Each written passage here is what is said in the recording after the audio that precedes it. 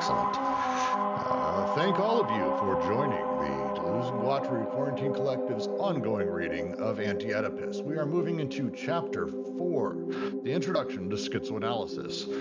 The rest of this book is going to be us going over, there are so many, as I was just sort of musing, there are so many little things that are in every single one of these sections that are little rabbit holes that we can go down, and we will be trying to go down as many as we can through the reading and also in our review session. So please join us live every Monday, noon, Los Angeles time. We're not switching back to 10 a.m. I don't feel like doing that, and I think, as Lou was saying, we need to keep this pretty standard. So it's going to be noon every Monday, noon every Tuesday for our reviews.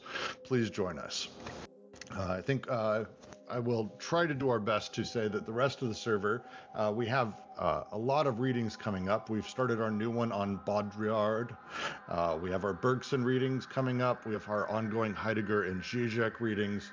I don't know, is anything going currently with Simondon, Jack? I think Simondon still meets. It's still Saturdays, right? Or is that Sundays? I think it's Sundays. Saturdays. Saturdays? Jeez. No. Sundays is right. Saturdays is literature. Saturdays is the lit group, which is Jack, who's here. Jack, what are you guys reading this week? Anything new? Yes, we actually had a little bit of a scheduling problem this past weekend. So this Saturday at noon PDT will be our reading of Krapp's Last Tape by Beckett. And the Simondon group, I think they're still reading Technical Objects. We'll be meeting Sunday at 11 a.m. PDT. Excellent. And I think if I head back to our calendar and our setup, I believe our ongoing Zizek group meets on Wednesdays at I want to say noon ish, and then I believe it's noon Wednesdays, and then Heidegger is Fridays, I believe, at 3 p.m. Pacific time. So we have a lot of stuff going, and we have a lot of people who are going to be joining this reading and all of those. So please grab one and head on into it. The goal from here on out, please do keep your eyes on the follow-up questions here. And if you're listening to this after the fact, please join our Discord server. Links are pretty much all over the place wherever you found us. Our follow-up questions each week is going to list out the paragraphs from the next chapter we're reading. And I'm going to ask people to please let me know which one you would like to speak of and which one you want to dive into. It'll help me host this a little bit better, help me know that I don't have to spend a few hours the night before Googling random shit that may not even be relevant and then making an ass of myself on the recording. So feel free to completely dive in and say which one of these paragraphs you'd like to jump in. This first section, however, of this chapter is called The Social Field, and I'm excited to dive into it. So without further ado, we will begin by asking that eternal question. Which comes first, the chicken or the egg? But also the father and the mother or the child. Psychoanalysis acts as if it were the child. The father is sick only from his own childhood, but at the same time is forced to postulate a parental pre-existence. The child is sick only in relation to a father and mother. This is clearly evident in the primal position of the father of the horde. Oedipus itself would be nothing without the identifications of the parents with the children, and the fact cannot be hidden that everything begins in the mind of the father. Isn't that you want to kill me? Isn't that what you want? To kill me, to sleep with your mother? It is first of all a father's idea, thus Laius. It is the father who raises hell and who brandishes the law. The mother tends to be obliging. We mustn't make this into a scene. It's only a dream, a territoriality. Levi Strauss puts it very well. The initial theme of the key myth is the incest committed by the hero with the mother. Yet the idea that he is guilty seems to exist mainly in the mind of the father, who desires his son's death and schemes to bring it about. In the long run, it is the father who appears guilty, though having tried to avenge himself, and it is he who is killed. This curious indifference towards incest appears in other myths. Oedipus is first the idea of an adult paranoiac, before it is the childhood feeling of a neurotic.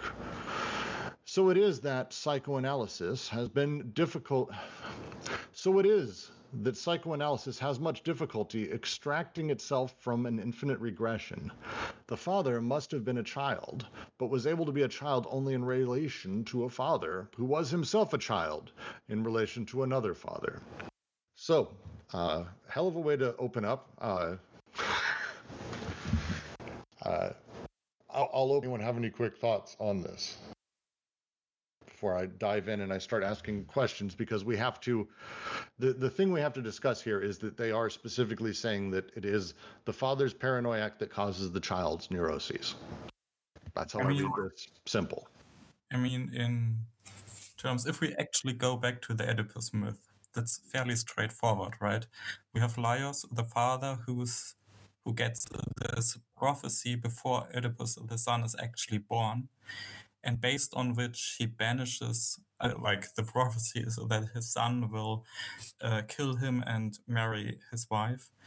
And based on this prophecy, he banishes his firstborn when that one is actually born. The prophecy is, again, before the son is actually born. So it all starts with this prophecy, which is completely disconnected from the actual existing son.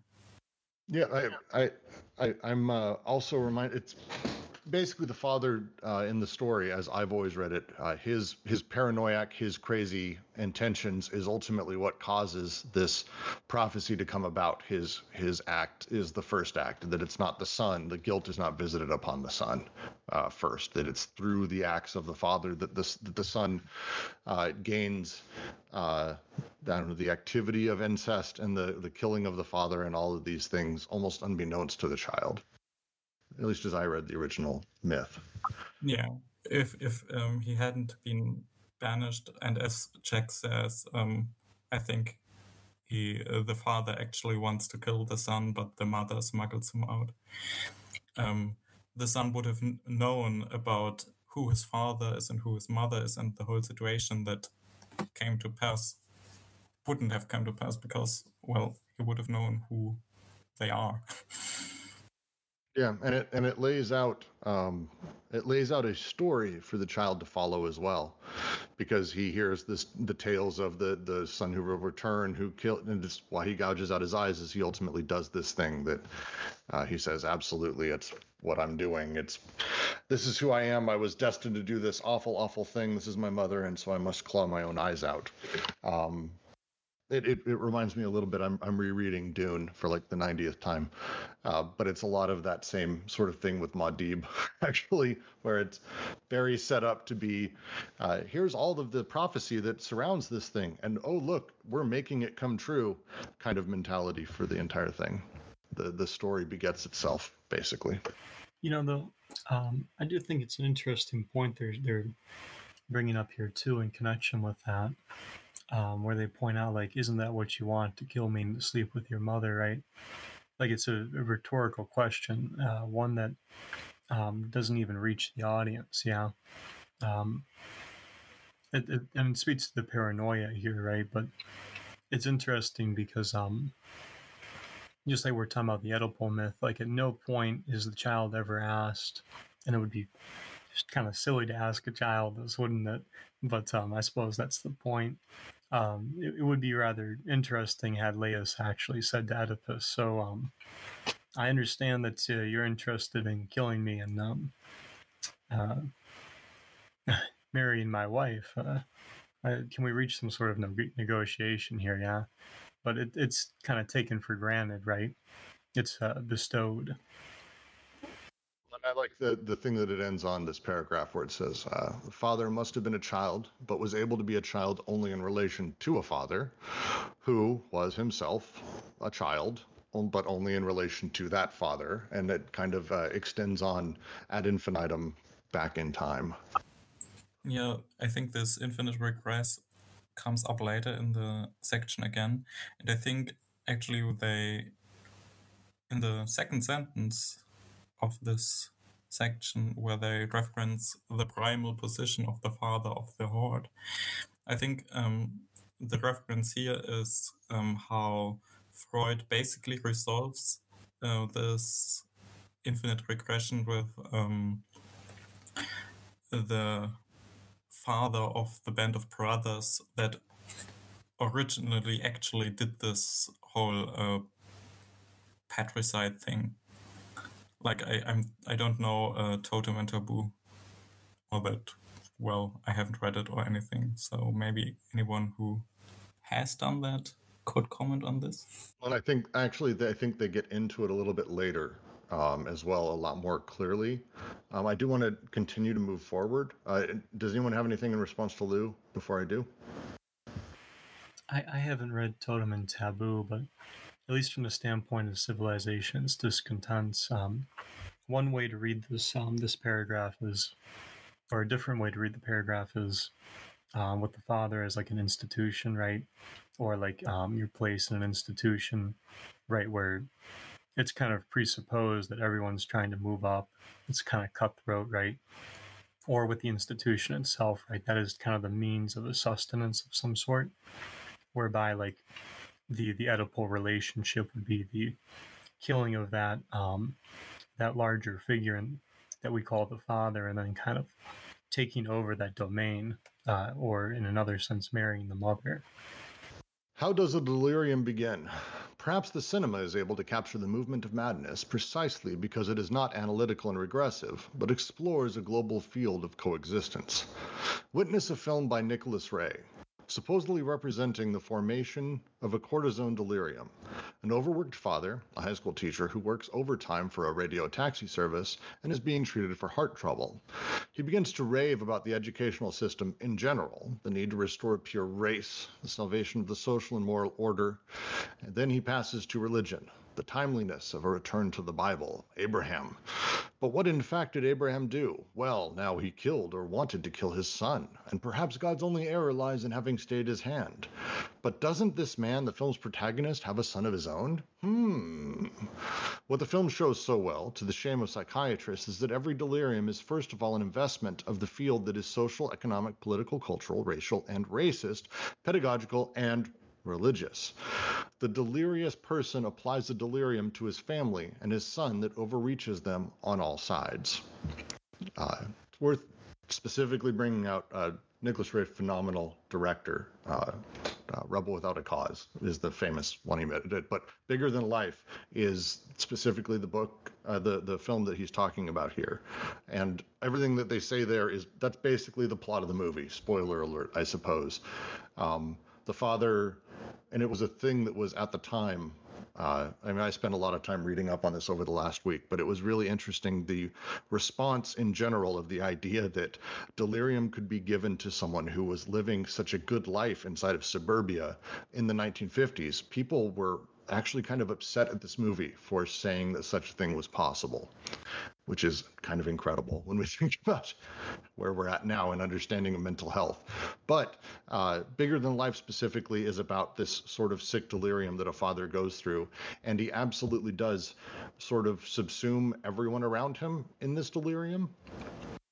And so when they say, and this is the part I'm wanting to expand on because the rest of this is just a description of Bigger Than Life.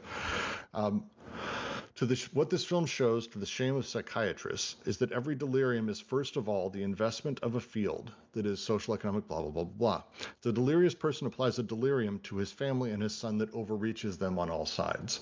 Is this essentially saying that the way that these deliriums, the way that the paranoiac applies his story, is that it automatically subsumes, absorbs everyone around it and surrounds them with every possible reason that it could have, whether social, economic, political, cultural, racial, or racist, pedagogical, and religious? What does that sentence mean? That's the part I'm having trouble with, is his son that overreaches them on all sides. That overreaching them.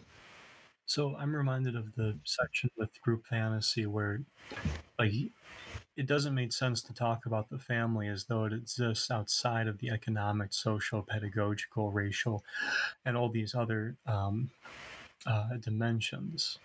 So I think what they're getting at is that it's not so much, I think, that like one person has like Right. I don't think it's so much saying that like Laius has this problem and he takes it into the people any more than Abraham does, but sort of that like there's what seems to be something of a reflexive relationship where both the group and these different dimensions, right, or these different regimes, if you prefer, are actively investing in one another, such that this kind of, whether you want to call it group fantasy or simply this kind of cinema, this play, if you like, comes to develop through those mutual investings.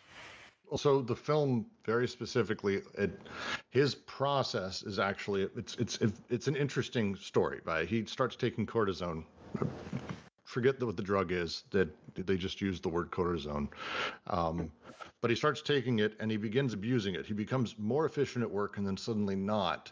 And instead of realizing that it's that obviously this variable that he's changed of taking cortisone and kind of abusing it that has made him worse at work, he begins blaming everyone around him, society at large, and getting angry about the way that it goes. The way society's functioning, the way, the blacks are, and then the whites aren't in power anymore, and then this and that, and he just spends all of his time kind of losing his shit over time. And specifically the order kind of they put it out, where it starts social, then economic, bitching about money, political, the government, cultural, racial and racist, pedagogical and religious. I think he condemns Catholics at one point, or one of the Jews. I can't remember. It's been a while since I watched the film.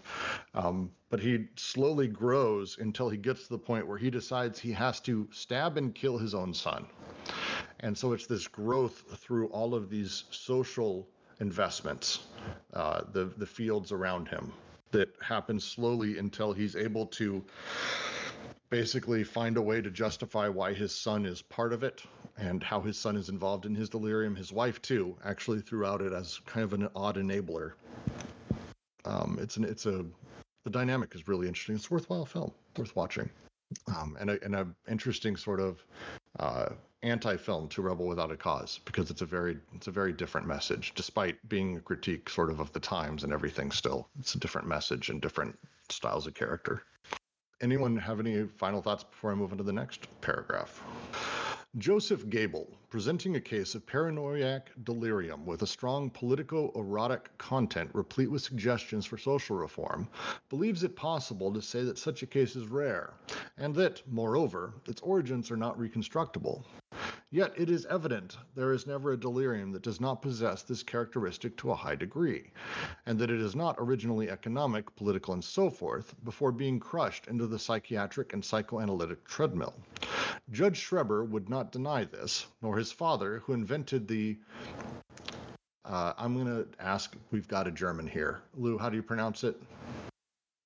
Pangymnostikon. Thank you. And a general pedagogical system.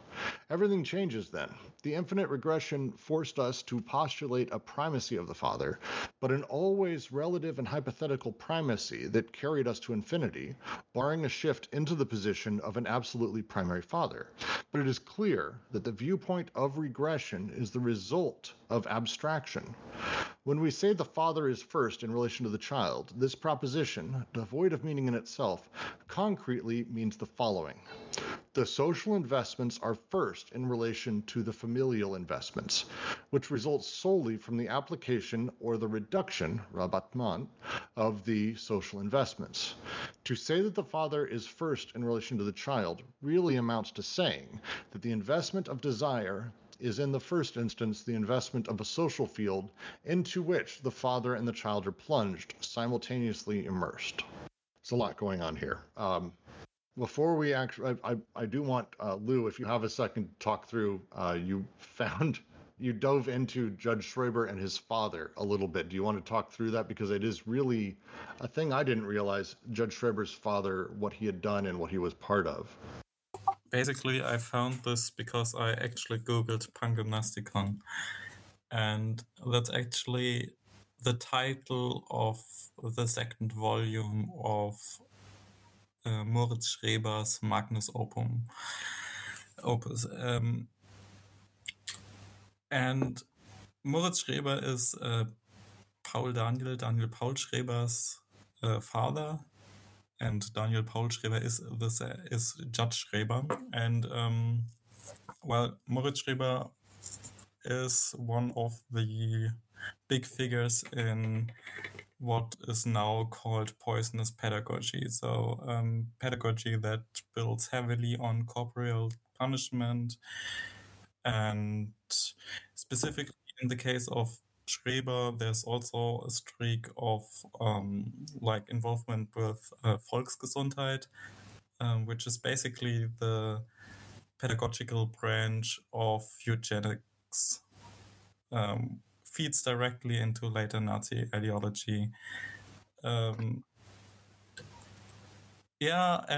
Basically 3 out of 5 of his children were totally fucked later in life, turns out. No, it's one of those things like as I started Googling it when you mentioned it, it felt like something that I don't know if anyone here was a big fan of The Office, but the sort of one of the running jokes was Dwight Schrute came from a hard German background and had all of these things that were like these hilarious, like insane over the top German tropes. This felt like something straight out of that. The binding through leather of children's legs together during gymnastics, like really weird shit as part of Schreber's father's schooling, like really weird shit. It's super weird. Yeah. A base assumption of this whole context of which Schreber is part of is basically that city life degenerates our children, and we need to correct their bodies and form their bodies so they will be a strong Aryan folk. Like this goes directly in later it's Nazi hardcore. ideology.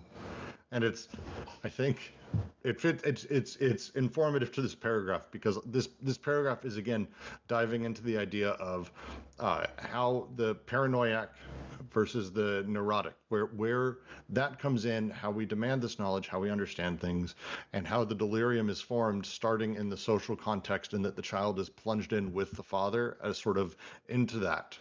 I would say that the Pangymnasticon, I'm probably not going to pronounce it right. It falls into that. It's a very, hey, everything's wrong. Let's abuse the children. It's such a fucked up thing. The images are pretty extraordinary. It's worth Googling. Some of them are just amazing. So to go back real quick, the first part of this paragraph is very much about, again, carrying through the concept of how that delirium functions, how it plays from the father to the child, and how it starts with the paranoiac delusions of the father being visited upon the child as they plunge in together. And that's how this paragraph ends. And it's an interesting phrasing they use for that I want to talk about. When we say the father is first in relation to the child, this proposition, devoid of meaning itself, means the following. The social investments are first in relation to familial investments, which result solely from the application of the reduction of social investments. Essentially saying the first instant, the investment of desire is in the first instance the investment of social field into which the father and child are plunged, simultaneously immersed. The father and child dive in together. And that's, I think, what they're saying. And I mean, they're going to be a lot more explicit about it later. But again, when they talk about the paranoid and then the neurotic, which is what this sort of starts out with, the paranoid causing the neurotic in the child, the paranoid father feels like they're pointing to one causing the other from on high, just how I'm reading it. Any thoughts on this paragraph before we go on? Yes, just a brief one. I think this gets at what we were just talking about in the preceding paragraph more pointedly, right? Like we were saying, the unconscious in this way is productive, yeah. And so this kind of delirium doesn't seem to me to be so much of like something really personal that you're carrying out into the social field, although there is, of course, a personal like context to the individual, yeah. But more so like with social investments, with the investment of desire, right? The cathesis that's happening with the unconscious. This production happens, like Brooks was saying. It's and to that point too, we find ourselves, I think, if I remember correctly, as father and child, and as a mother in that regard too, as they quote Artaud in chapter 1. But really, it's an ongoing submerging for not only like the people in this familial triangle, but more directly, it's a social submerging, right? So it's not even like we can't simply reduce it to a 3-person play. I wholly agree. And I think a big part of what they're doing here is they're sort of taking on the idea, and they've made this joke a few times, that the idea of Oedipus is that it kind of comes fully formed, that you have this triangulation and that's how it works. One is not necessarily the cause of the other, but this exists. This is how families are fully formed from birth, whatever word you want to put in place of that for the imminence of creation. And I think a lot of what they're saying here is saying, no, actually, no, one is causing the other. And here's kind of where it starts. It starts with the paranoiac and the dad and the kid, because of his existence inside of this paranoiac delirium, becomes neurotic. And through his neuroses over time develops into becoming the father. And then that just basically restarts every time they have a fucking kid.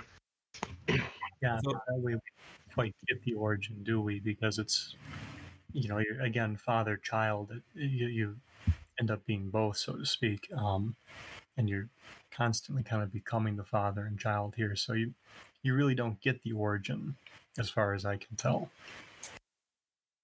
Also, just to make this explicit, I think I haven't actually read the Schreber case by Freud, but my understanding is that Freud isn't at all interested in Schreber's actual father. All references that spell this out in psychoanalysis that bring this father forth were to Alice Miller, actually, that I found.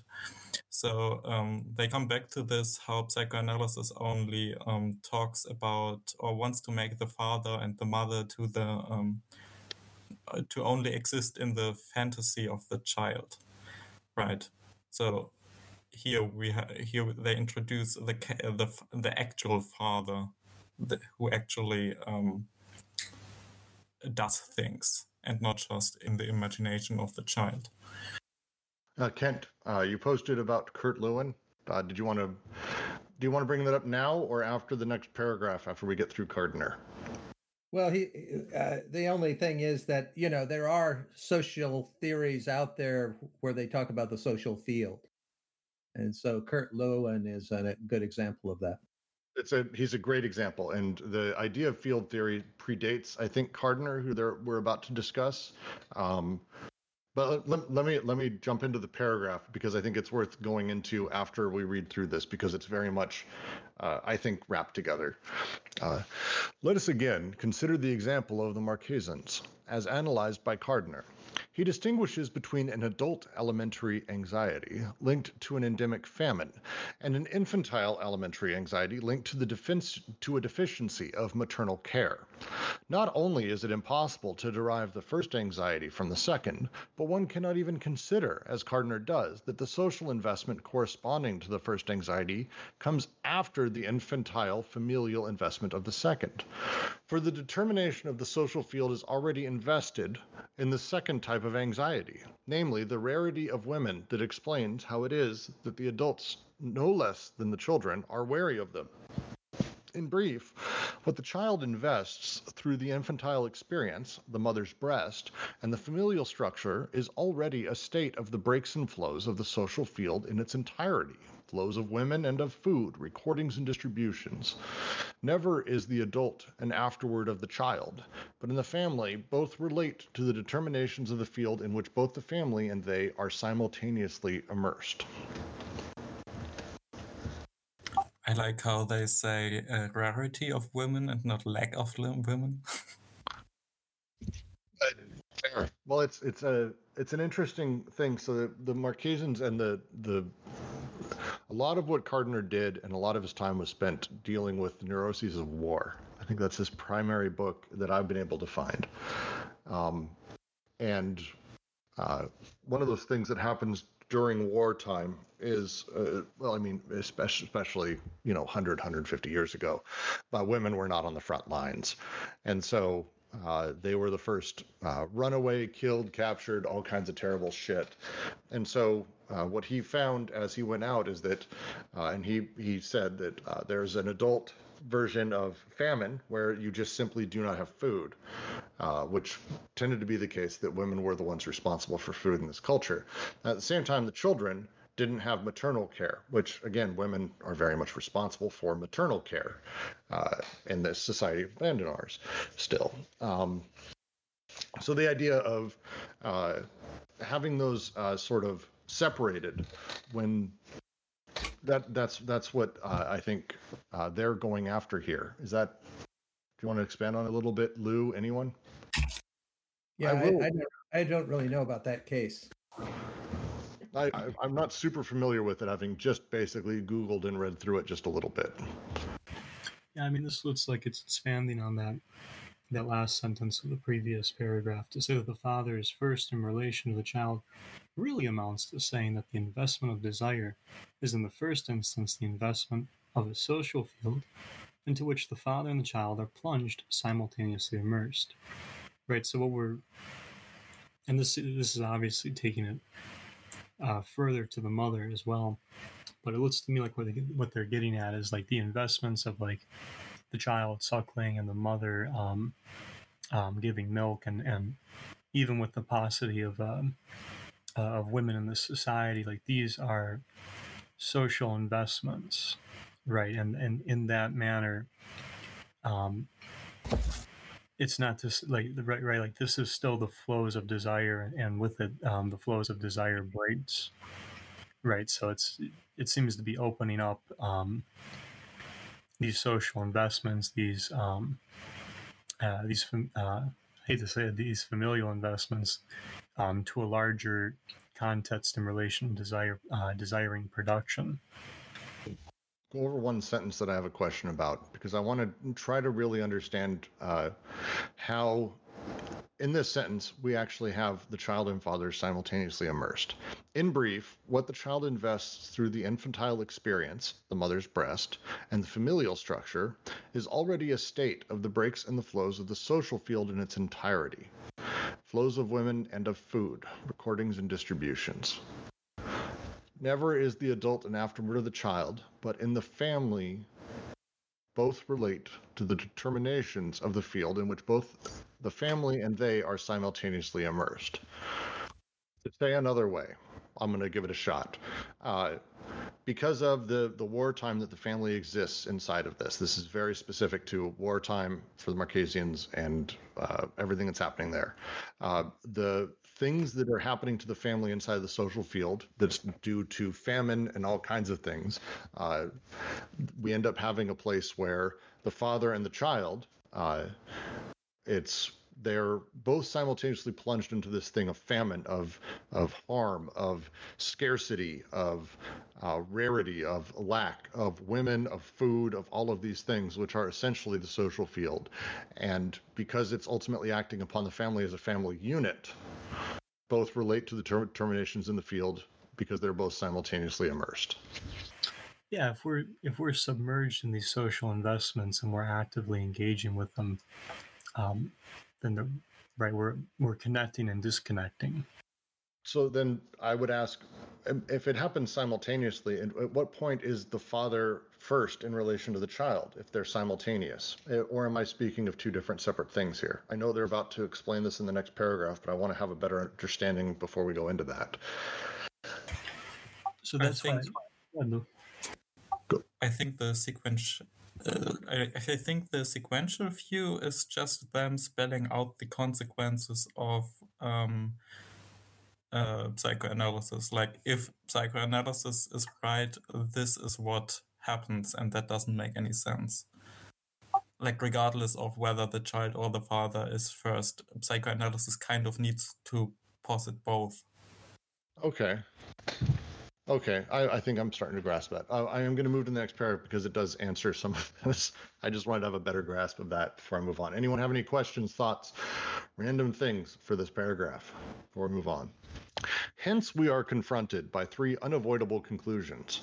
From the point of view of regression, whose meaning is only hypothetical, it is the father who is first in relation to the child. The paranoiac father Oedipalizes the son.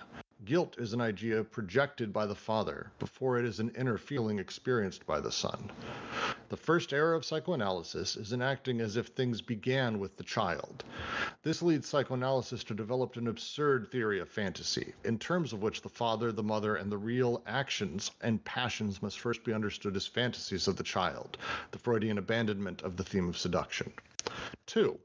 If regression, taken in an absolute sense, reveals itself to be inadequate, it is because this regression encloses us in simple reproduction or generation. Furthermore, taking organic bodies and organized persons as its object, the theory of regression merely attains the object of reproduction. The point of view of the cycle alone is categorical and absolute, because it attains production as the subject of reproduction, which is to say, it attains the process of autoproduction of the unconscious. A unity of history and of nature, from Homo natura to Homo historia. It is certainly not sexuality that is in the service of generation,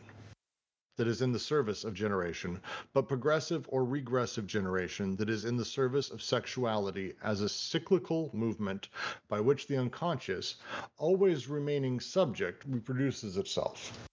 There is then no longer any call for wondering which is first, the father or the child, because such a question can be raised only within the framework of familialism. The father is first in relation to the child, but only because what is first is the social investment in relation to the familial investment, the investment of the social field in which the father, the child, and the family as a subaggregate are at one and the same time immersed. The primacy of the social field as the terminus of the investment of desire defines the cycle and the states through which a subject passes. The second error of psychoanalysis, made just as it was completing the separation of sexuality from reproduction, lies in having remained captive to an unrepentant familialism that condemned it to evolve solely within the movement of regression or progression. Even the psychoanalytic conception of repetition remains captive to such a movement. Before I go on, we're going to stop there. They kind of answer what I was asking very specifically, and I'm still not super grasping it, so please, anyone feel free to jump in. But they're starting by two unavoidable conclusions. We're about to get to the third. I'm going to say they say two, because they only have two so far. The first is that the father comes first in relation to the child when it comes to actually how these, we'll say, mental issues or styles of life or whatever you want to call it are actually created. The father visits his fantasies upon the son's guilt is created through that. Versus classic Freudian and even Lacanian stages of development where the child actually develops these fantasies almost unto himself without influence from the parents or their actions. They're saying, no, it's actually that the father and the mother, they are sort of infecting the child with the guilt and with these other things. Is that a fair for point one? I think so. I think though too, like I really like the sentence that the father is first in relation to the child really amounts to saying the investment of desire is in the first instance the investment of the social field into which the father and child are plunged simultaneously immersed, right? The familial is possible only in relation to the social. Or to say it differently, you can become a father because the father is made possible by the social investments. So like the reason I'm pointing this out is like, for the most part, I agree with what you're saying, but the father comes first is another way of saying the social investments flow into the familial, or that is to say as well, the familial is rendered possible and has this falling back relationship with the social because of the social precedes I hate to say it that way, because the social regime allows for the possibility of the familial. So I'm actually going to stop. Heron, I'm not going to say the rest of your name correctly. I apologize, Heron. Has a great question that we should probably dive into real quick. First is, what do the terms regression and investment mean in this context? Let's start with regression because they use it a lot in this paragraph specifically. Investment, I think, is easier. It's the idea of literal, we'll say emotional investment or psychic investment or desire investment. My willingness and wish to sort of attach myself to the world and do things inside of it. Is that fairly close to investment as a definition? Anyone? Could be like projection of value onto things. Yeah.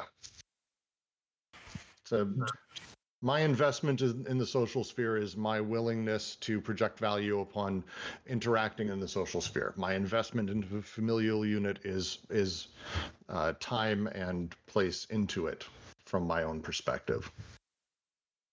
So the difference between a social and a familial investment would be the object of this investment, right? Yes, essentially investment means attention. I think, Algman, that's a really good quick way to put it. So it's oversimplified, but I think we're trying to be simple because it's a complex concept. But regression, though, that's one I actually think would be worth diving into, because the second unavoidable conclusion is, if regression taken in an absolute sense reveals itself to be inadequate, what do they mean by regression in that sense? Or to say it differently, they're trying to get to the starting point.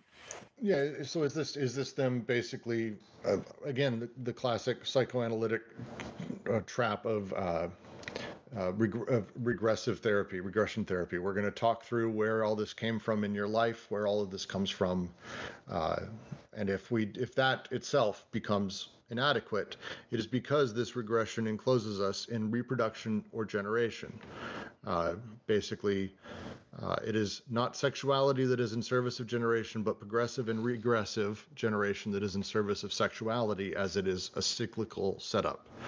And that's the opposite of kind of how psychoanalysis comes from, because they talk about regression until you find the first father, and then that's where your issues come from, is you have jealousy of that you were born with this Oedipal desire inside of you.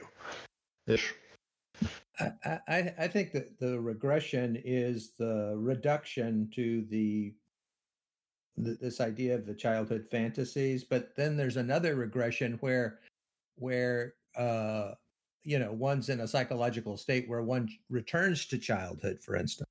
I think both work here, because I think Brooks, you're hitting the nail on the head in the sense that you're going through it again, right? So this is the investing happening when you're on the couch and the therapist says, so tell me where it began, or tell me about the first time you about your mother. Memory.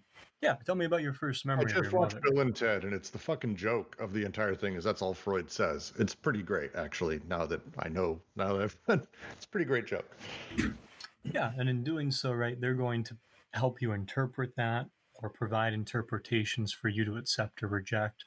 And going through this, right, this is where the other important thing we need with investment, with cathexis here, is the point about memory. And I think they call it mnemotonics or something, but to keep it simple, we're saying there's an equity or stock of these memories or what you've done in these actions. They're calling it recordings and all that are accessed and that access us. Another question I have is, it says the father is first in relation to the child, but only because what is first is a social investment in relation to the familial investment. Obviously, this is privileging the idea of the father being the one who's the breadwinner, the one who deals with the rest of the world while the mother stays at home. So I'm not going to necessarily get into the gender issues I have with all of that. But is this assuming that the social investment is coming because the father, the breadwinner, is forced to be the one who decides how the family as a unit is dealing with the social investment? as the breadwinner, as the one who chooses where money is spent, who chooses how money is earned, how we relate to the world as a unit.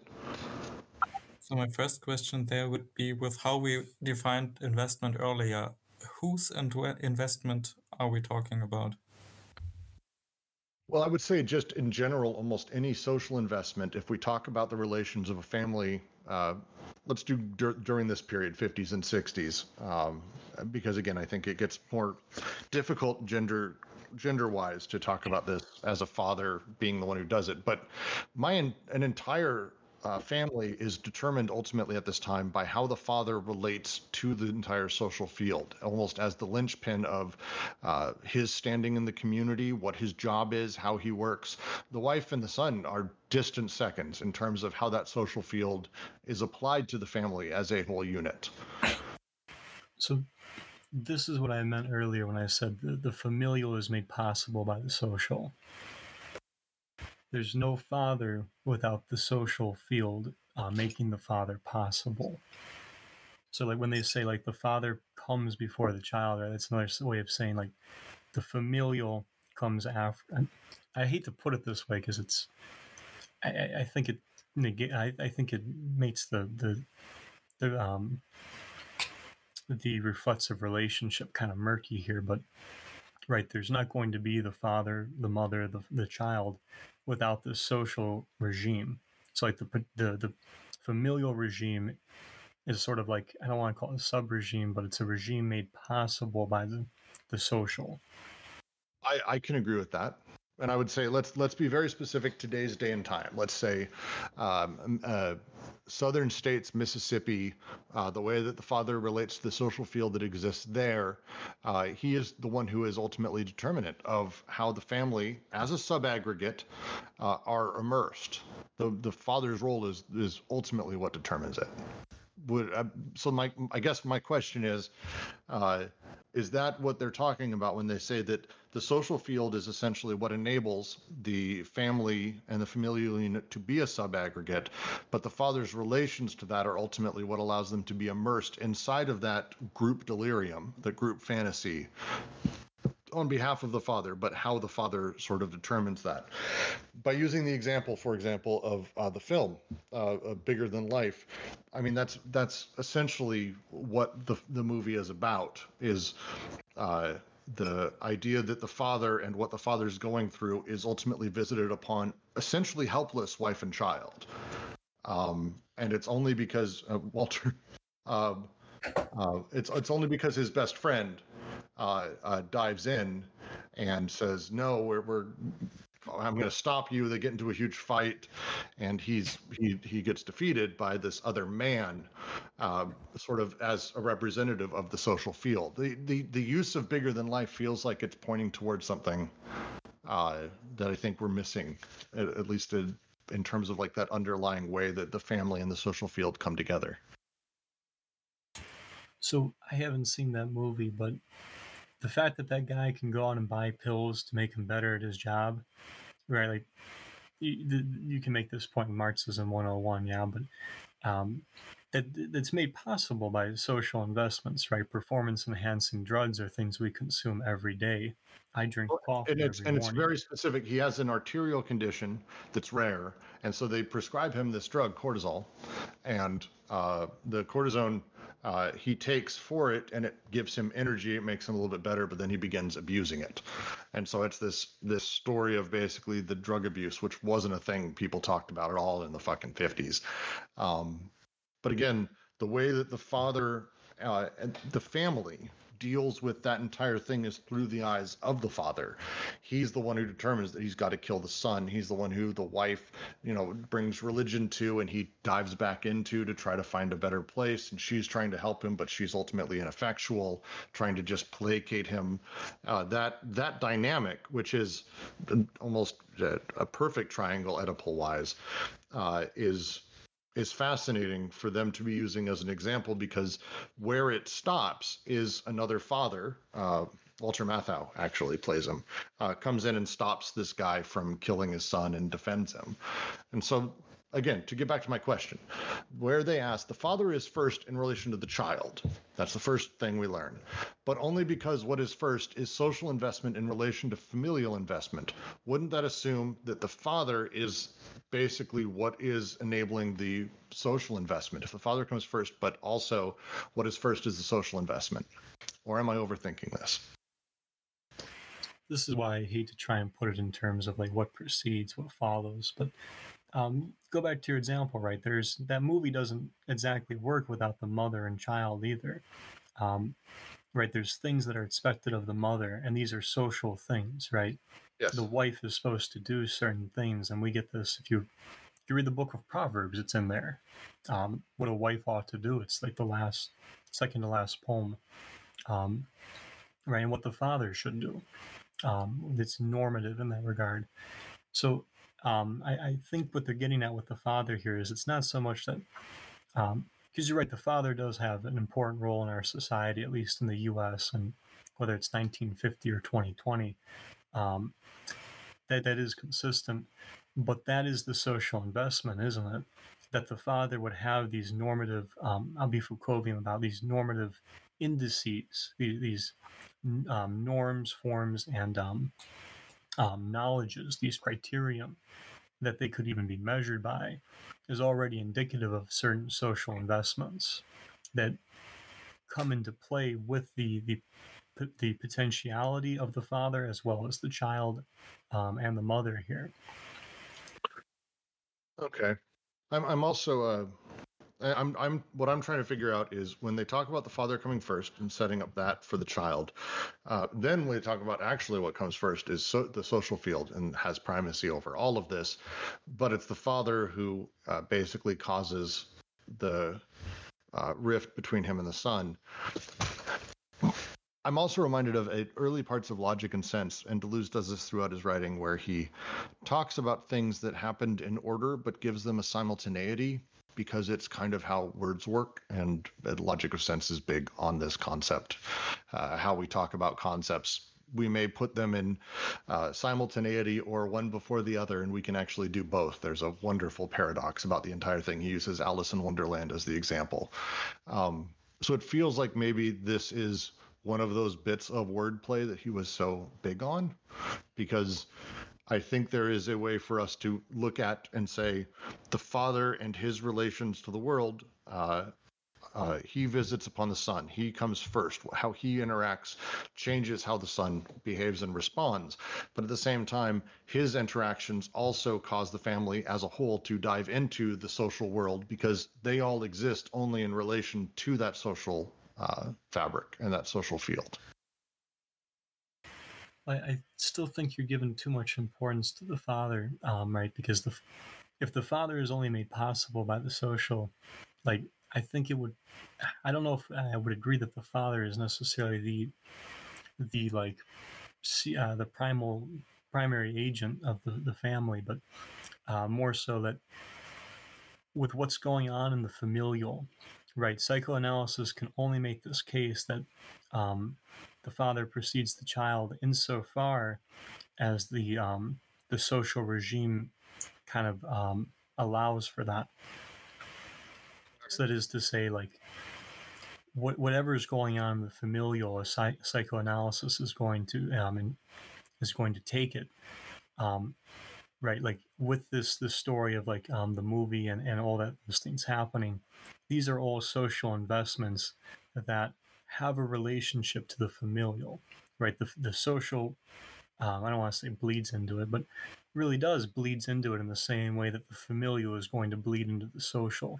So like Gotcha. in Brooks's story, right, we see them working on each other, right? These are the break flows. We see like he said, the neighbor coming into play as like, I call them the angel of God, because I suppose it would be the angel of society, but it's also society in the same way that it's also God that leads the person to kill their son, right? It's a one savior and executioner in a sense. I love that. Thank you. I'm going to move on now to the next paragraph, and this is a thing I'm going to spend a lot more time with in the review tomorrow, because I feel like there's something there. Who knows? 3. Finally, the point of view of the community, which is disjunctive or takes account of the disjunctions in the cycle. Not only is generation second in relation to the cycle, but transmission is second in relation to an information or a communication. The genetic revolution occurred when it was discovered that, strictly speaking, there is no transmission of flows, but a communication of a code or an axiomatic, of a combinative apparatus informing the flows. Such is also the case for the social field. Its coding or its axiomatic first determine within it a communication of unconsciouses. This phenomenon of communication, which Freud touched on only marginally in his remarks on occultism, constitutes in fact the norm and pushes into the background the problems of hereditary transmission that animated the Freud-Jung controversy. It appears that, in the common social field, the first thing that the son represses, or has to repress, or tries to repress, is the unconscious of their father and the mother. The failure of that repression is the basis of neuroses. But this communication of unconsciouses does not by any means take the family as its principle. It takes as the principle the commonality of the social field insofar as it is the object of the investment of desire. In all respects, the family is never determining, but is always determined, first as a stimulus of departure, then as an aggregate of destination, and finally as an intermediary or an interception of communication. Ah, God. So let's try this. If we back up just a little bit to this question of reproduction and production, so we're getting into this third era of psychoanalysis, right? The second one being that psychoanalysis separates sexuality from reproduction. So as we're getting into this now, we've got a disjunctive account of the cycle of production and reproduction. I genuinely am, a lot of this I'm just generally lost in. So maybe we put a pin on this and talk through it tomorrow, or we can give it a shot, because I didn't grasp a lot of what you just said there. Well, it seems like what they're doing is they're taking the idea of the DNA code as their model for what's happening in the social. And so they said the second error was the separation of sexuality from reproduction. So they're basically saying reproduction is actually important and shouldn't be separated from sexuality. And then they're going into this the social, and they're saying, well, it's a code, it's an axiomatic, it's a combinatory apparatus for informing flows. And basically the information that's flowing back is back and forth between the various unconsciouses. And it's an interesting use of that, because such is the case with the social field. Its coding or its axiomatic first determine within it a communication of unconsciouses. The idea of the social fields, really the first thing it does is it finds a way to cause multiple unconsciouses to begin essentially communication. And it kind of seems like he goes on to say that within a social field, the way that the child represses and gets his neuroses is because the father's and mother's unconscious ultimately is communicated to him. It's an interesting way of talking that essentially, I don't know, the thing I guess my brain is having trouble wrapping around is it essentially talks about here that our unconsciouses are basically able to talk to each other in a way that we are not directly, that it's a secondary language, which is interesting because their big push towards this is a machinic unconscious. So I guess I'm having trouble gathering how these unconsciouses communicate. So part of the Freud-Jung controversy, I think, was the fact that, Freud said, well, the unconscious is always personal, whereas Jung developed this broader concept of a collective unconscious. And so, it seems like they're underwriting this idea of the collective unconscious, but they're kind of saying that in that social field, there's all of these unconsciouses, and they are transmitting information to each other. And interestingly enough, he's saying that the first thing the child has to do is try to repress the unconscious of the father and the mother so that they don't affect him so much, and that the failure to do that is the basis of neurosis. If you get overwhelmed by the unconscious of the father and the mother, then you develop the neurosis. Yeah, so that was a lot. I actually wanted to jump in and go back to something that Kent said at the very beginning of what he said.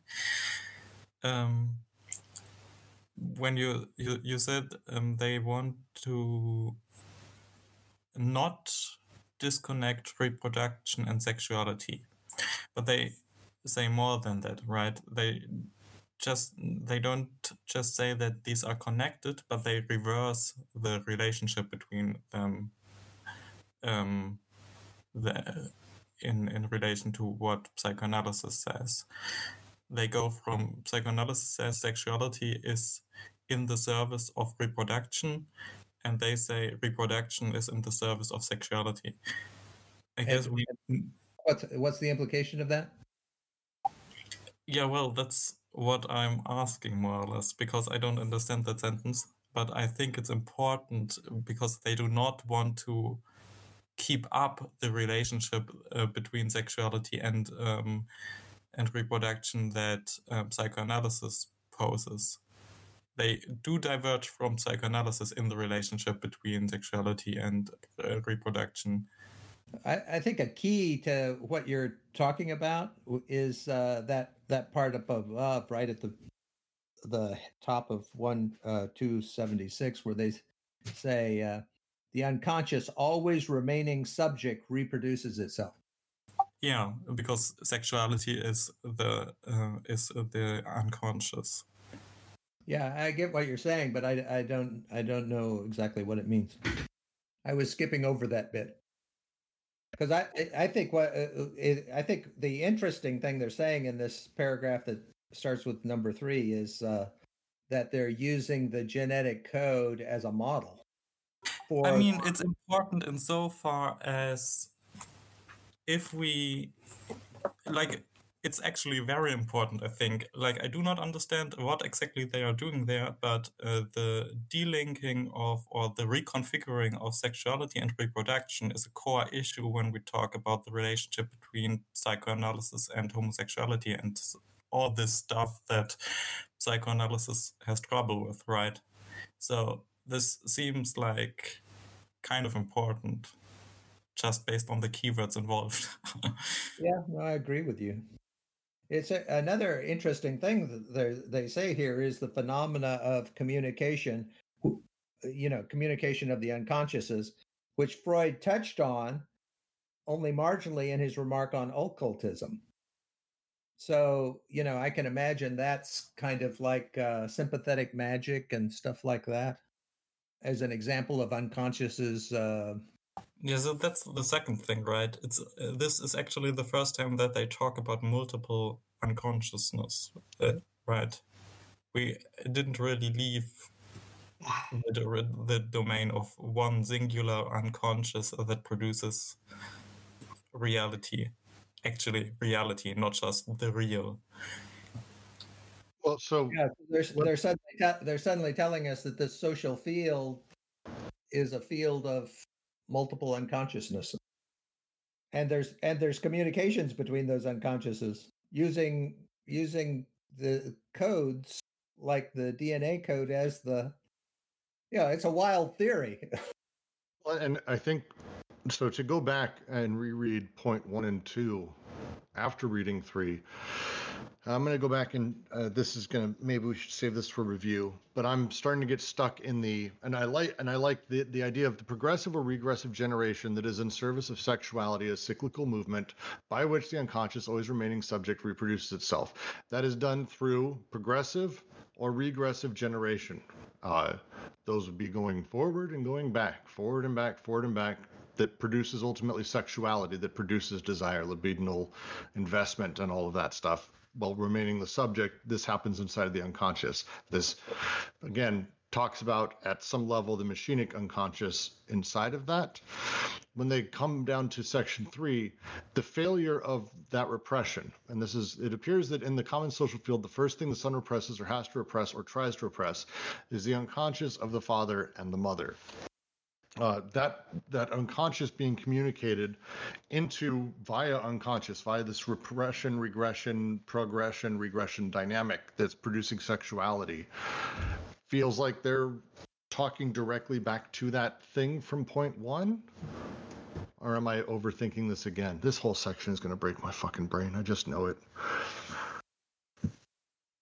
I'm getting very stuck in trying to figure out, because it's very, very specific that they're talking about. Well, so they say the first error is that things began with the child. Yes. The first error is that you assume the kid has guilt because that's the nature of being a kid, and they're like, no, the dad was a dick, and that's why the kid has guilt. Sorry to make it blunt, I guess. The dad's parenting act causes that. Then the second one is this separation of sexuality from reproduction, which Lou rightly says is a complicated question. But I think another complicated question is, they're talking about regression, but then they balance that with progression. What's that? What's progression? What's progressive generation?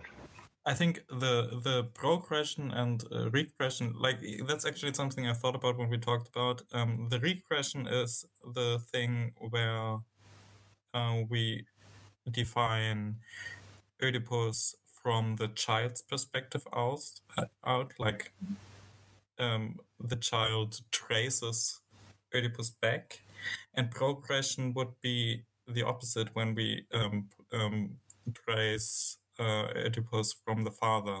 Father passes Oedipus on. At least that was my understanding. I'm not sure whether this makes completely sense. That helps. Thank you very much. But you can see from this progression and regression that the temporality is entering here, because you have the projection of the future and the thrownness of the past, according to Heidegger. So if that's how the unconscious works, which is what they're saying in part 2, then part 3 is about how the social field and community affects that through this sort of collective-ish unconscious through communication. And how the communication happens is almost genetic-like process where, yes, we have these flows and these free flows, but there's a couple things. Just like with genetics, just like with DNA, certain pieces can only fit in certain ways. So there is a combinative apparatus that informs the flows that are able to affect it. And I'd just like to say that it's kind of interesting. The way Deleuze does things is strange, because he kind of drops a name, but then he doesn't kind of go into what that might mean. And, it seems to me that this whole thing of repressing the unconscious of the father and the mother, that's really what Jung calls individuation. We got to be careful, because Jung's collective unconscious is... So, right, like we're talking, for Jung, the collective unconscious would almost seem to be like a social investment of the unconscious of a person, right? Well, did you just literally read the next sentence? Like, it's like, that sounds like exactly like what they're actually about to say. Sorry to interrupt, Jack. It's I was amused. Sorry. What's the next sentence? If the familial investment is only a dependence or an application of the unconscious investments in the social field, and if this is just as true as the child of the adult, if it is true that the child, through the mommy territoriality and daddy law, already aims for schizas and the encoded or axiomated flows of the social field, we must transport the essential difference to the heart of this domain. Really, that's what you were just saying, Jack. To a point. There's a key. I think there's a differentiation here, though, because for Jung, like the way that's going to work and the way libidinal energy is activated with the archetypes is not what they're about to get into here for they being Deleuze and Guattari, right? Like more directly with these unconscious having this means of communication that allows for not only an ongoing conversation, but that means the investments, the inventories of the unconsciouses, right? This allows for an economics that I don't think Jung exactly has. Let's put a pin in this and save it for the review tomorrow, because we do want to get through this section. There's so much to discuss. All right, I'm going to reread what I just read out loud, and we'll continue through the next paragraph. If the familial investment is only a dependence or an application of the unconscious investments of the social field, and if this is just as true of the child as of the adult, if it is true that the child, through the mommy territoriality and the daddy law, already aims for the schizzes and the encoded or axiomated flows of the social field, then we must transport the essential difference to the heart of this domain. Delirium is the general matrix of every unconscious social investment. Every unconscious social investment mobilizes a delirious interplay of disinvestments, counterinvestments, overinvestments. But we have seen in this context that there were two major types of social investment, segregative and nomadic. Just as there were two poles of delirium, first a paranoiac fascising, Faschingshof type, or pole that invests the formation of central sovereignty, overinvests it by making it the final eternal cause for all other social forms in history, counterinvests the enclaves of the periphery, and disinvests every free figure of desire. Yes, I am your kind, and I belong to the superior race and class. And second, a schizo-revolutionary type, or pole that follows the lines of escape of desire, breaches the wall, causes flows to move, assembles its machines and its groups in fusion, and all the enclaves are at the periphery, proceeding in an inverse fashion from that of the other pole. I am not your kind. I belong eternally to the inferior race. I am a beast, a black. Good people say that we must not flee, that to escape is not good, that it isn't effective, and that one must work for reforms. But the revolutionary knows that escape is revolutionary. Withdrawal freaks. Provided one sweeps away the social cover on leaving, or causes a piece of the system to get lost in the shuffle. What matters is to break through the wall, even if one has to become black like John Brown, George Jackson. I may take flight, but all the while I am fleeing, I will be looking for a weapon. Despite a handful of moments that I felt deeply uncomfortable reading this section. Anyone want to dive in and give an explanation? This kind of reminds me of, in the literature group, we read Le Guin's The Ones Who Walk Away from Omelas. And this kind of reminds me of what Le Guin was talking about when she discusses like the people who leave Omelas, the eponymous people, who don't really know where they're going, but they're not going to be, and we got to be careful here because I don't want to suggest that they break out of everything altogether, that they're no longer in the social field itself, but that they're going somewhere else, right? That they're moving, that the investments have the potentiality of changing, and with that, so too with the what the unconscious produces. Does anyone have comment? Go ahead. So what I want to know is what does it mean to transport the essential difference into the heart of the domain? I will give this a shot, Kent.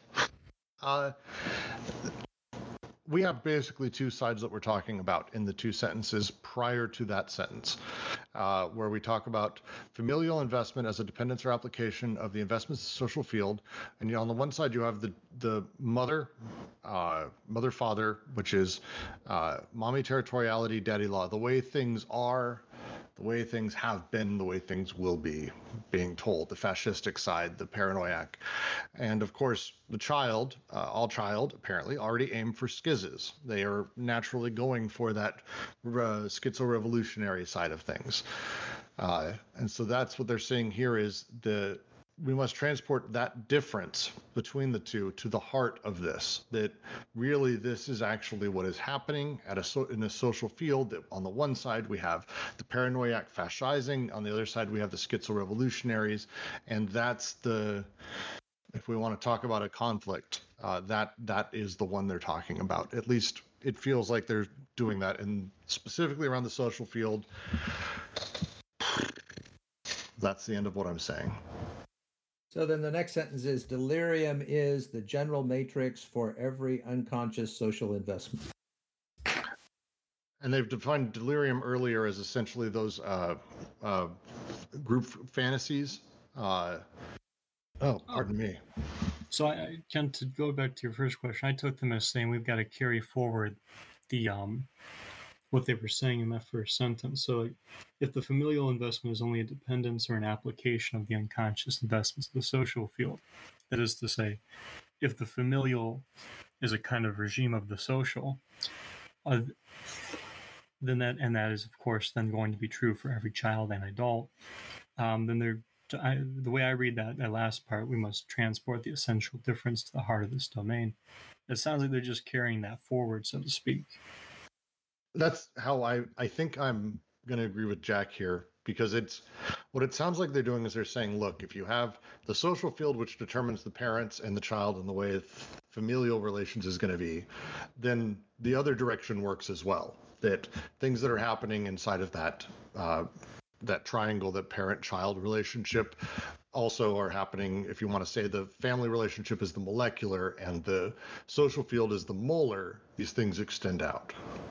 So I just want to point something out that we should probably keep in mind when reading this whole section.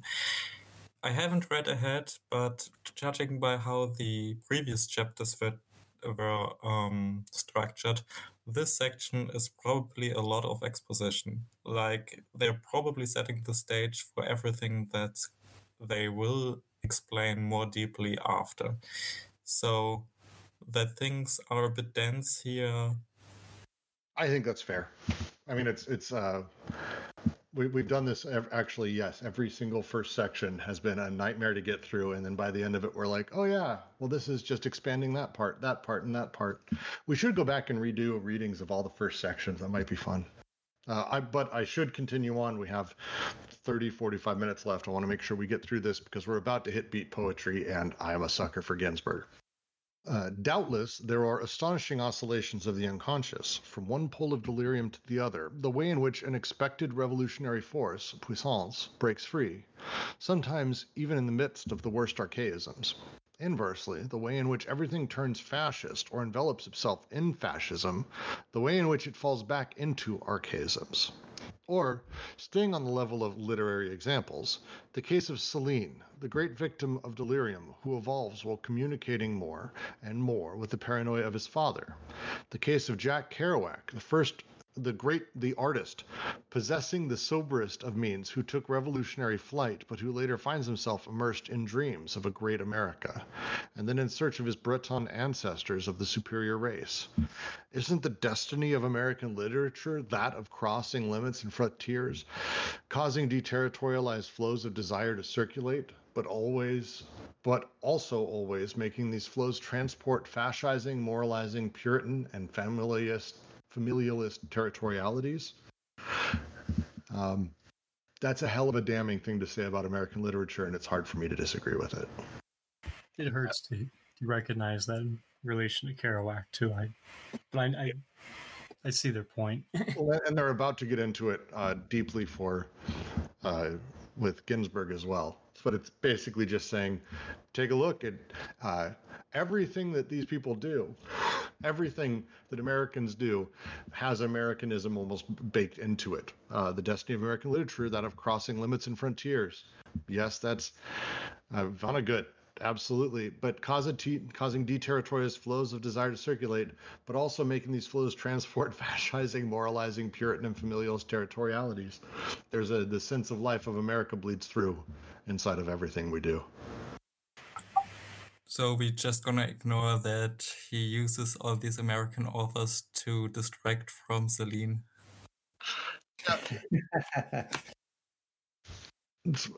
For those of us not as familiar, if anyone wants to dive into Celine. Well, his first book, La Voyage au bout de la nuit, I think the English title is Journey to the End of the Night, was kind of celebrated in leftist circles as like this anarchist thing that shatters all bourgeois, petit bourgeois values. And it's actually a great book. I love that book. And I haven't read anything later from Celine. I think Deleuze and Guattari referenced his second novel, Mort au Crédit, something like this. But Celine kind of went nuts after, or maybe was nuts already, like major anti-Semite, Nazi collaborator during the occupation, the whole blade basically. Like in 1932, I think Sartre and de Beauvoir wrote in a diary that La Voyage was their favorite book of the year, and later they completely condemned the man. Well, it's an interesting specific case because they do expand more on Kerouac, and I think it's because Celine is, I don't want to say an obvious one, but it's such an interesting hard left to extreme right version of a man communicating ever more with the paranoia of the father, as they say, joining that delirium. As I can just recommend reading up on Celine's biography and all this stuff. There's a lot of ridiculous stuff in there. But with Kerouac, it's less that he did too. That famously leftist wandering beat poetry circle, but in it with fascising, moralizing, Puritan, familialist territorialities. It's accurate. Anything before I move on to the next paragraph here? Just wanted to say too, though, it's not a static configuration they're laying out here too, right? Like we're talking about the paranoiac and the schizo once again as the subject oscillating, right? So like even with Kerouac, there's journeys that he's taking that do have the sense of the schizo or the revolutionary flight, but it's not a purity. And I think that's kind of maybe has a certain counter weaving with what we're saying here in terms of like the Puritanism that will come in to play in Kerouac's thematic development or his novelistic development, right? Is that even with Kerouac, you have some of this schizo investment, but you're also going to see the oscillation to the paranoiac. So to continue that with the next paragraph, these oscillations of the unconscious, these underground passages from one type of libidinal investment to the other, often the coexistence of the two, form one of the major objects of schizoanalysis. The two poles united by Artaud in the formula Heliogabalus the anarchist, the image of all human contradictions and of the contradiction in principle. But no passage impairs or suppresses the difference in nature between the two, nomadism and segregation. If we are able to define this difference as that which separates paranoia and schizophrenia, it is because, on the one hand, we have distinguished the schizophrenic process, the breakthrough, from the accidents and relapses that hinder or interrupt it, the breakdown. And because, on the other hand, we have posited paranoia no less than schizophrenia as independent of all familial pseudo-etiologies, so as to make them bear directly upon the social field, every name in history, and not the name of the father. On the contrary, the nature of the familial investments depends on the breaks and the flows of the social field, as they are invested in one type or another, at one pole or another, and the child does not wait until he is an adult before grasping, underneath father-mother, the economic, financial, social, and cultural problems that course through a family. his belonging or his desire to belong to a superior or an inferior race, the reactionary or the revolutionary tenor of a familial group with which he is already preparing his ruptures and his conformities. The kids pick everything up from the parents, and they already know early on what they're going to be fighting, what they're happy to join, and what they're happy to do things based on the parent's unconscious and how it transports into the child. Is that I think that this phrase that they have every name in history and not the name of the father. I mean, I think that's kind of stating their fundamental position against Lacan. We have posited paranoia no less than schizophrenia as independent of all familial pseudo-ideologies. Every name in history, but not the name of the father. Yeah, okay. I would agree. That is them directly responding to Lacan, actually, again.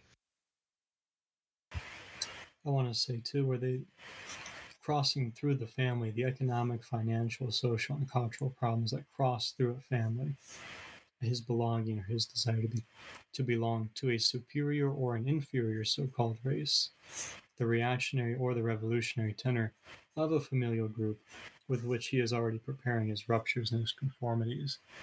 Like, to unpack this just a little bit, right? So, like, these social, economic, political, these investings cut through the family. I think this is right because, I think this is very well articulated in the sense that, like, so Brooks, you said, like, you're going to learn these things from your parents, and that might be, but, like, we all know that as Thanksgiving fastly approaches and we Americans go again across the frontier to our local Meijer and then to our dinner table, and the question of politics will come up, of course, you're going to see major familial differences, not only in candidates, but even where they agree in candidates on positions, right? And reasons why, more importantly. And to that point, I think this is right because you're going to see things. It's not so pre-written, is it? It's not so prefigured. We're going to see things actively colliding and actively, like they're saying, actually, we're going to see paranoiac and schizo investments simultaneously, or rather in coexistence. I think the way to put it is in coexistence, because essentially they're talking here about my desires as a child, as I'm growing up, what is going to be repressed within me, where I'm allowed to freely experience desire, and kind of how those breaks and flows are going to exist within me, changes based on this incredibly complex tapestry of reality that is flowing through my family. There may be a presidential election happening, for example. During a pandemic, after father lost his job against a Republican president, inside of a world where China is the one who does, like, whatever that tapestry is, that absolutely does flow in and out of the family, because it just does. The child does not wait until he is an adult before grasping these problems that cross through. And he has already begun forming where he will be reactionary and where he will be revolutionary in response to those things, based on how his parents and the family unit sort of exists within that. Yes, but not with so much prefiguring, right? So like when I was like 10 years old in fifth grade, it actually was first grade, fifth grade. The Bush Kerry election was happening, and I was like 10 years old, and everybody my age was, oh yeah, are you voting? Not even are you voting? Do you support Kerry or Bush, right? And if you ask them, they would even, well, I think it'll help my family this way, right? Like, there's an investing going on, and sometimes they disagree with their parents or not. Politics is the one that came to mind for me. Now, it's going to date me a little bit differently, but I distinctly remember being in second grade when it was going to be Bill Clinton versus George Bush, the first. He had a father, for you children. And I distinctly remember actually arguing, my dad's a Republican, sorry, I apologize in advance, I'm not that anymore, about how Bill Clinton was going to do trade wars that would cost us construction jobs. That's what my dad did for a living. I don't give a shit about it. Like, never in my life have I given a shit about, like, construction as a thing directly, but that's because these are how the flows affected politics in the family. I was in second grade. I had no concept of this. And that's precisely it, right? Like you said too, there's still changes happening. Your dad and you develop, and that's the thing here, right? Like with this point about the progressive and the regressive in relation to the generative, things aren't static.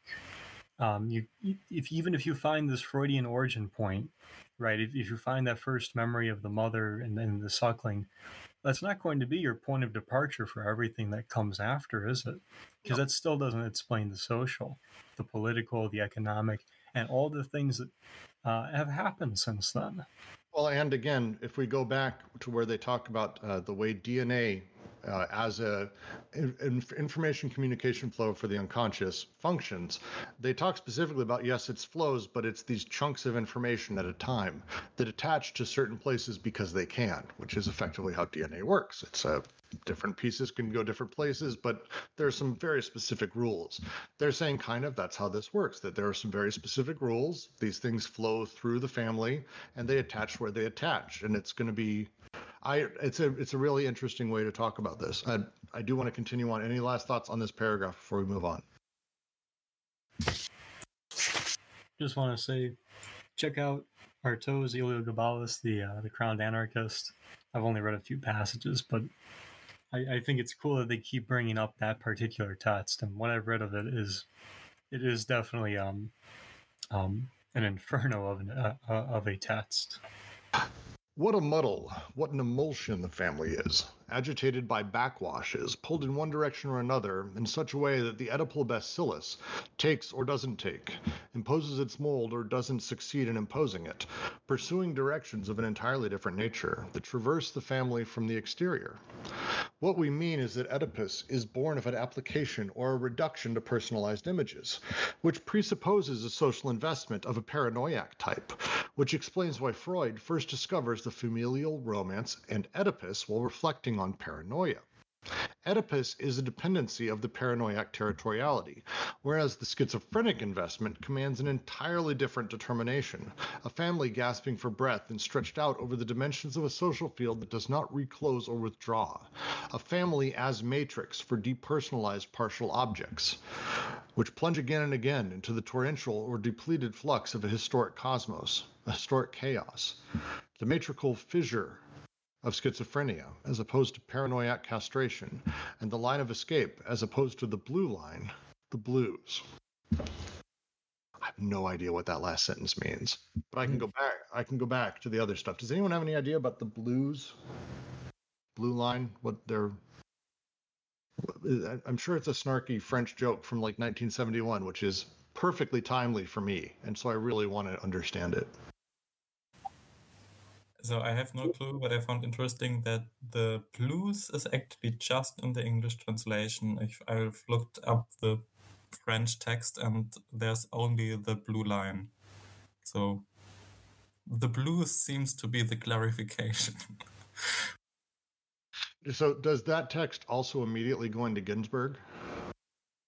So let's go back a little bit in this one. The way that the Oedipal bacillus takes or doesn't take, imposes its mold or doesn't, I found to be a cute reference and way to describe how, as the family sort of is brushed through all of this, Oedipus is waiting like a bacteria to infect and grow within.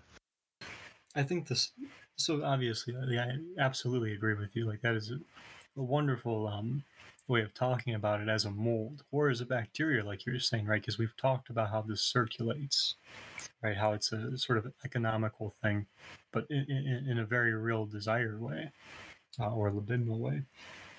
I really like when they expand on that to say what we mean is that Oedipus is born of an application or a reduction to personalized images, which presupposes a social investment of a paranoiac type, which explains why Freud first discovers the familial romance and Oedipus while reflecting on paranoia. So what I like about that is like there's a point here about interpretation, right? Application and reduction to personalized images that presupposes a social investment of a paranoiac type. So, right, like it's not to say simply that psychoanalysis does this, right? Like I what I'm getting out of this sentence is in one way, well, okay, but like there's a social investment here too, right? Or in a different way, when we start working, when we start interpreting things ourselves, and we start looking at these personal images, because this also seems to kind of at least glance at Jung here to a certain degree. That when we start doing this interpretive work, there's a point where we can get into a paranoiac or an exclusionary investment here. To me, this paragraph speaks to, I think, again, they've been getting at this concept of the presupposition where Oedipus sits inside of how we become subjects and how subjectivity is generated, and Oedipus starting everything with a reduction of personalized images, that it's born of that. And personalized images being the thing that it does, that presupposes that view, that social investment of the paranoiac type. On the other side of things, obviously, everything's deeply depersonalized. This is schizophrenic. Again, speaking to the fact that this is not a book about how we all should be trying to be schizo, but just that on the one side, you have the paranoiac who knows exactly how the entire world works down to a molecular grain of sand every way. On the other side, you have the schizophrenic as a family stretched out across dimensions of a social field that does not reclose or withdraw, that gives nowhere for them to attach to, gives no placement for subjectivity whatsoever. And so you have kind of these two poles that they kind of drive between. I like that visual, personally. Plunging again and again into the torrential or declotted flux of a historic cosmos, a historic chaos. All right, I'm going to move on to, I'm going to read, because it's worth reading through, Ginsberg, and then I'm going to move immediately into the next paragraph. Just as a little bit of forward for this, Ginsberg, brilliant poet, Nobel laureate, I believe, one of the best we've ever had. Left behind his Judaism, his religiosity, his family, a lot of things as part of the sort of beat poetry or poet world. His mother, deeply schizophrenic and very ill, passed away. And he wrote the Kaddish. I believe the Kaddish is the name of this piece. And it's sort of a reference to Jewish prayers for someone who's dying. There's a lot of subversions in it. A lot. So to read. O mother, farewell with a long black shoe. Farewell with Communist Party and a broken stocking, with your sagging belly, with your fear of Hitler, with your mouse of bad short stories, with your belly of strikes and smokestacks, with your chin of Trotsky and the Spanish War, with your voice singing for the overbroken workers, with your eyes of Russia, with your eyes of no money, with your eyes of starving India, with your eyes of Czechoslovakia attacked by robots, with your eyes being led away by policemen to an ambulance, with your eyes with the pancreas removed, with your eyes of appendix operation, with your eyes of abortion, with your eyes of ovary removed, with your eyes of shock, with your eyes of lobotomy, with your eyes of divorce. Why these words, paranoia and schizophrenia, which are like talking birds and girls' first names? Why do social investments follow this dividing line that gives them a specifically delirious content, recreating history in delirium? And what is this line? How can we situate schizophrenia and paranoia on either side of it? Our assumption is that everything happens on the body without organs, but this body has, as it were, two faces. Elias Canetti has clearly shown how the paranoiac organizes masses and packs. The paranoiac opposes them to one another, maneuvers them. The paranoiac engineers masses. He is the artist of the large molar aggregates, the statistical formations or gregariousness, the phenomena of organized crowds. He invests everything that falls within the province of large numbers. The night of the battle, Colonel Lawrence lines up the young naked corpses on the full body of the desert. Judge Schraber attaches little men by the thousands to his body. It might be said that of the two directions in physics, the molar direction that goes towards the large numbers and the mass phenomena, and the molar direction that on the contrary penetrates into singularities, their interactions and connections at a distance or between different orders.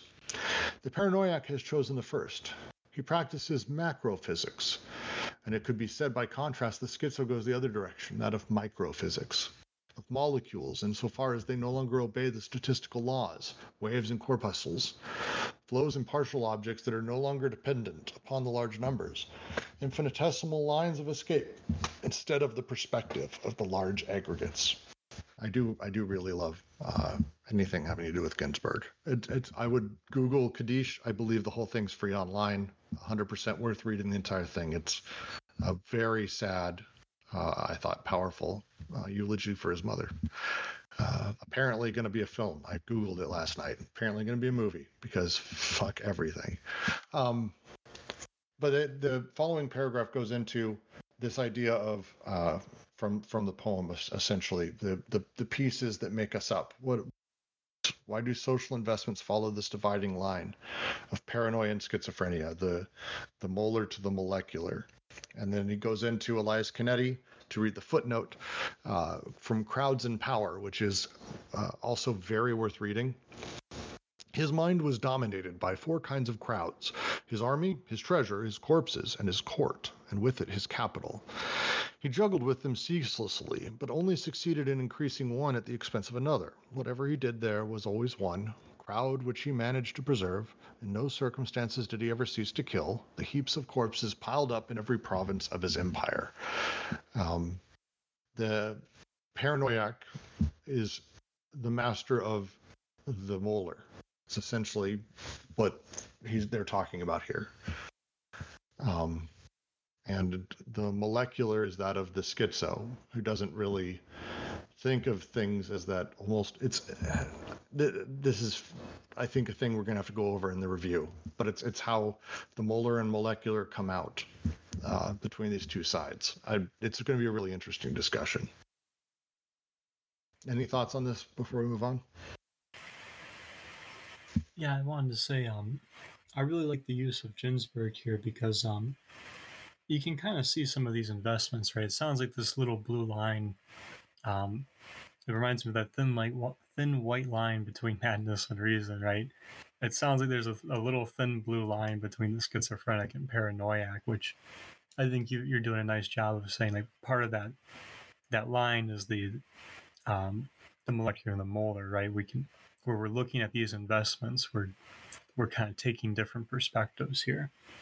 And you can kind of see that in this poem where you see like Communist Party, a broken stocking, right? So like Communist Party already seems to me to get into like a larger aggregate. But right then and there with it is this personal effect and personal item, right? And you can kind of see how these two things are like that coexistence they were talking about, where even with the personal item of the black stocking, right, at that perhaps molar level, right, because a black stocking has the ability to also walk away as well as walk with. So too do we see like the more macro investment of a Communist Party. And just to mention the part right before this starts, they actually left out, I think, the important part of this poem.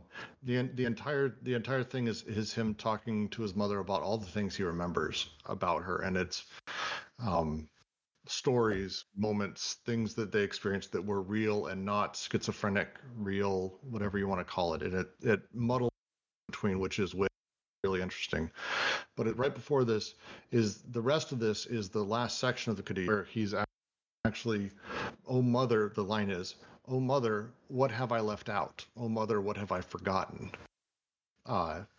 Then suddenly this long ramble of all the different pieces of his mother that like are all of the different things that made her up to him. And I like this. I think this is important to this concept because, and they cut out a ton from this, but it's, I pulled it up, with your eyes of rush, your eyes of no money, with the eyes of your relatives in California, the eyes of your failure at the piano, your eyes of America taking a fall, your eyes pissing in the park.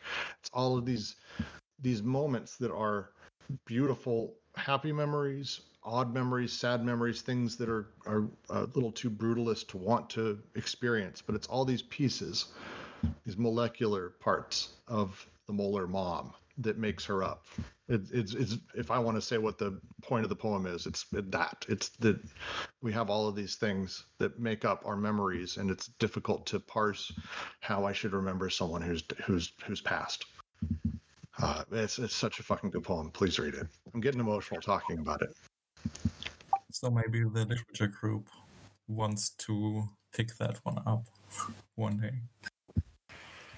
We just need some of our lovely collective to come on over and make a recommendation in our quarantine collective syllabus, and we can vote on it and take up Ginsberg.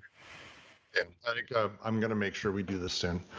I will probably join, and I will probably cry as I read it, because it's a poem of loss that I've read multiple times after experiencing some significant. It's really beautiful. But again, the point of the paragraph following it is very much about this sort of idea of the paranoiac on the one side that is able to handle all of the molar, the large numbers, mass phenomenon, and molecular direction, on contrary, penetrates into singularities, their interactions, connections at a distance or between different orders. That is actually a great summation of what the Ginsberg poem is about, what the Kaddish is about. So I really like that that use. I'm going to continue moving on unless anyone has anything. Just a final thought I wanted to say too, just to make a very brief ontological point. Like when psychoanalysis talks about the mother, right? So like there's obviously an idea of what a mother is there. And even if we're looking at Sophocles' play, right, where we have, I think her name's Josepha, I think it was, but right, so we have this idea of what a mother is, or perhaps should be, but none of that, as I've encountered, would conform to what Ginsberg is discussing about his mother here. And yet in a different way too, like we're saying, the social investments, that affects what his mother, I don't want to say just was, but was being to him during all these memories, right? Like Well, that's where I'm going to move on, because it's definitely, and I do want to get through this section. We're getting close, but I think it's about to be at this paragraph. Doubtless, it would be a mistake to contrast these two dimensions in terms of the collective and the individual. On the one hand, the micro-unconscious presents no fewer arrangements, connections, and interactions, although these arrangements are of an original type. On the other hand, the form of individualized persons does not belong to it, since it knows only partial objects and flows, but belongs instead to the laws of statistical distribution of the molar unconscious or of the macro-unconscious. Freud was Darwinian, neo-Darwinian, when he said that in the unconscious everything was a problem of population. Likewise, in the contemplation of multiplicities, he saw a sign of psychosis. It is therefore more a matter of the difference between two kinds of collections or populations, in the large aggregates and the micro-multiplicities. In both cases, the investment collective is an investment of a collective field, even a lone particle has an associated as a flow that defines the coexisting space of its presences. Every investment is collective, every fantasy is a group fantasy, and in this sense a position of reality. But the two kinds of investment are radically different, according as the one bears upon the molar structures that subordinate the molecules, and the other, on the contrary, bears upon the molecular multiplicities that subordinate stretched crowd phenomenon. One is subjugated group investment, as much in its sovereign form as in its colonial formations of the gregarious aggregate, which socially and physically represses the desire persons. The others, a subject group investment in the transverse multiplicities that convey desire as a molecular phenomenon, that is, as partial flows in objects as opposed to aggregate persons. So this is, again, just to say, their point is very clear. We are not talking about collective versus individual. That is old hat. Let's throw that out. What we're talking about instead is something new. And that new is something that is very, very different from the perception of individual versus collective, but instead treats the individual as almost a multiplicity. And we need to think about it as almost a subjugated group investment. At the same time, on the other hand, we're dealing with people who are the subject group investment in the transverse multiplicity is a convey desire as a phenomenon. Wow, this is a lot to get through. Fuck. Someone jump in? Just to make it more complicated, I think this dismissal of the opposition between collective and individual is important when we think about the multiple unconsciouses, because these unconsciouses are not personal unconsciouses that belong to individuals. They're also not, just to say, they're also not necessarily a singular collective unconscious like Jung. This is something more complex than that, isn't it? Well, I think the point is that it's the Simondon model of the pre-individual and the trans-individual. So that's why it's not collective and individual, because we're talking about the pre-individual and the trans-individual. Yes, and that's but that's interesting because how do we talk about multiple unconsciouses if we do not have a strict inside-outside distinction? Well, see, the problem with this whole thing with Simondon is that, you know, pre-individual and trans-individuals kind of assumes the individual is there. And it seems like what they want to do is they want to try to move to a position prior to the individual arising. And we don't have any words for that. I don't want to get too deep into diving into Simondon because I've been fortunate that we've been doing a lot of that reading. I would like to put a pin in this because this is, I think, where we could spend an extraordinary amount of time. And I think we have another paragraph that starts to explain how this works from a at least individual relationist perspective. I think the next half and then we'll actually cover that as we finish this chapter out. So unless anyone has an objection, I'd love to put a pin in it. I'd be cool with putting a pin in it. Perhaps Hermes Incoming, you could join us for the review tomorrow. I think we would benefit from having your voice in this discussion and looking a little bit more closely at some of this, because I think it's Kent as well is Jungian. Well, and Kent as well for Simondon, and because I think when we start talking about individualization, where the way that individualization works inside of Simondon's pre and trans individualism, I think is. Yes. So I'm going to continue reading, though. It's true that social investments are made just itself as a full, and that the respective poles necessarily relate to the character or the socius, earth, despot, or capital money.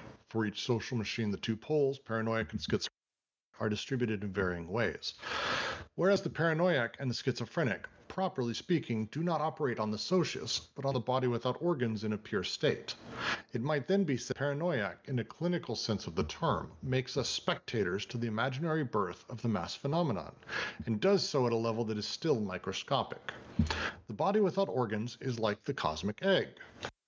Molecules swarming with worms, bacilli, Lilliputian figures, animalcules, and homunculi, with their organization and their machines, minute strings, ropes, teeth, fingernails, levers and pulleys, catapults. Thus in Schreber, the millions of zoids in the sunbeams, or the souls that lead a resistance as the little men on Artaud says, this world of microbes, which is nothing than coagulated nothing. The two sides of the body without organs are, therefore, the side on which the mass phenomenon and the paranoiac investment corresponding to it are organized on a microscopic scale, and on the other side on which, on the submicroscopic scale, the molecular phenomenon and their schizophrenic investment are arranged. It is on the body without organs, as a pivot, as a frontier between molar and molecular, that the paranoia schizophrenia division is made. Are we to believe, then, that social investments are secondary projections, as if large two-headed schizonoiac father of the primitive horde were at the base of the socius in general? We have seen that this is not at all the case. The socius is not a projection of the body without organs. Rather, the body without organs is the limit of the socius, its tangent of deterritorialization, the ultimate residue of a deterritorialized socius. The socius, the body of the despot, capital money, are clothed full bodies, just as the body without organs is a naked full body. But the latter exists at the limit, at the end, not at the origin. And doubtless the body without organs haunts all forms of socius. But in this very sense, if social investments can be said to be paranoiac or schizophrenic, it is to the extent that paranoia and schizophrenia as ultimate under the determinate conditions of capitalism. I'm going to read the last paragraph, and then we'll discuss the imagery, because the imagery, I think, talks through this, and we can have a few minutes to discuss all of this, because this basically rounds out the rest of the point.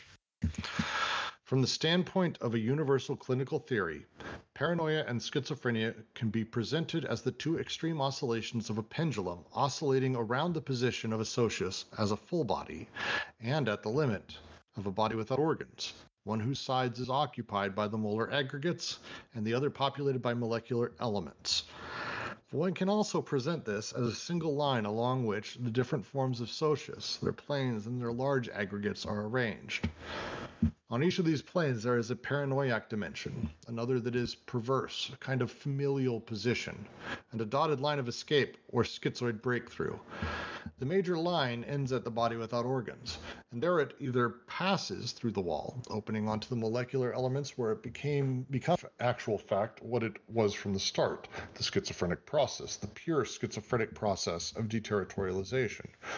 Or it strikes the wall, rebounds off it, and falls back into the most miserably arranged territorialities of the world, as simulacra of the preceding planes, getting caught up in the asylum aggregate of paranoia and schizophrenia as clinical entities, in the artificial aggregates or societies established by perversion, and the familial aggregate of Oedipal neuroses. So I think this line that they keep talking about is the line that goes down the middle of the first, the upper diagram. Okay, and here we're talking about how, I think this is what they were telling the previous paragraph, or the penultimate paragraph, where they were talking about how, like, was it the socius or the full body without organs is like this sort of connecting thing between the paranoiac and the schizophrenic, or rather it is the connection. So what do you guys make of this sentence? The major line ends at the body without organs, and I believe this is what Kent was talking about. And there it either passes through the wall, opening onto molecular elements where it becomes an actual fact what it was from the start, the schizophrenic process, the pure schizophrenic process of deterritorialization. Or it strikes the wall, rebounds off it, and falls back into the most miserably arranged territorialities of the modern world as simulacra of the preceding planes, getting caught up in the asylum aggregate of paranoia and schizophrenia as clinical entities, in the artificial aggregates or societies established by perversion, in the familial aggregate of Oedipal neuroses. So how I take this is take things that any person desires to happen. I think of a thing, I want to do a thing, whatever it is.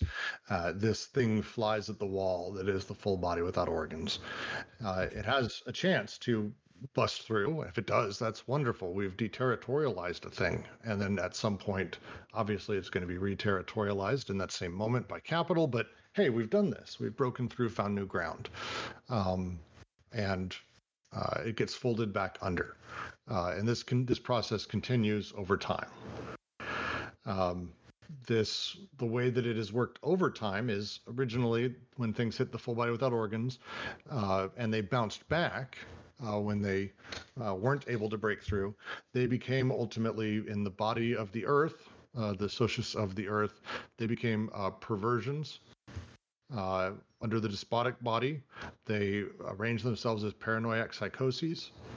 And under capital, we tend to have an Oedipal neuroses as of family entities through our familial system, since that's how we deal with the sort of larger scale social fabric of society, social field.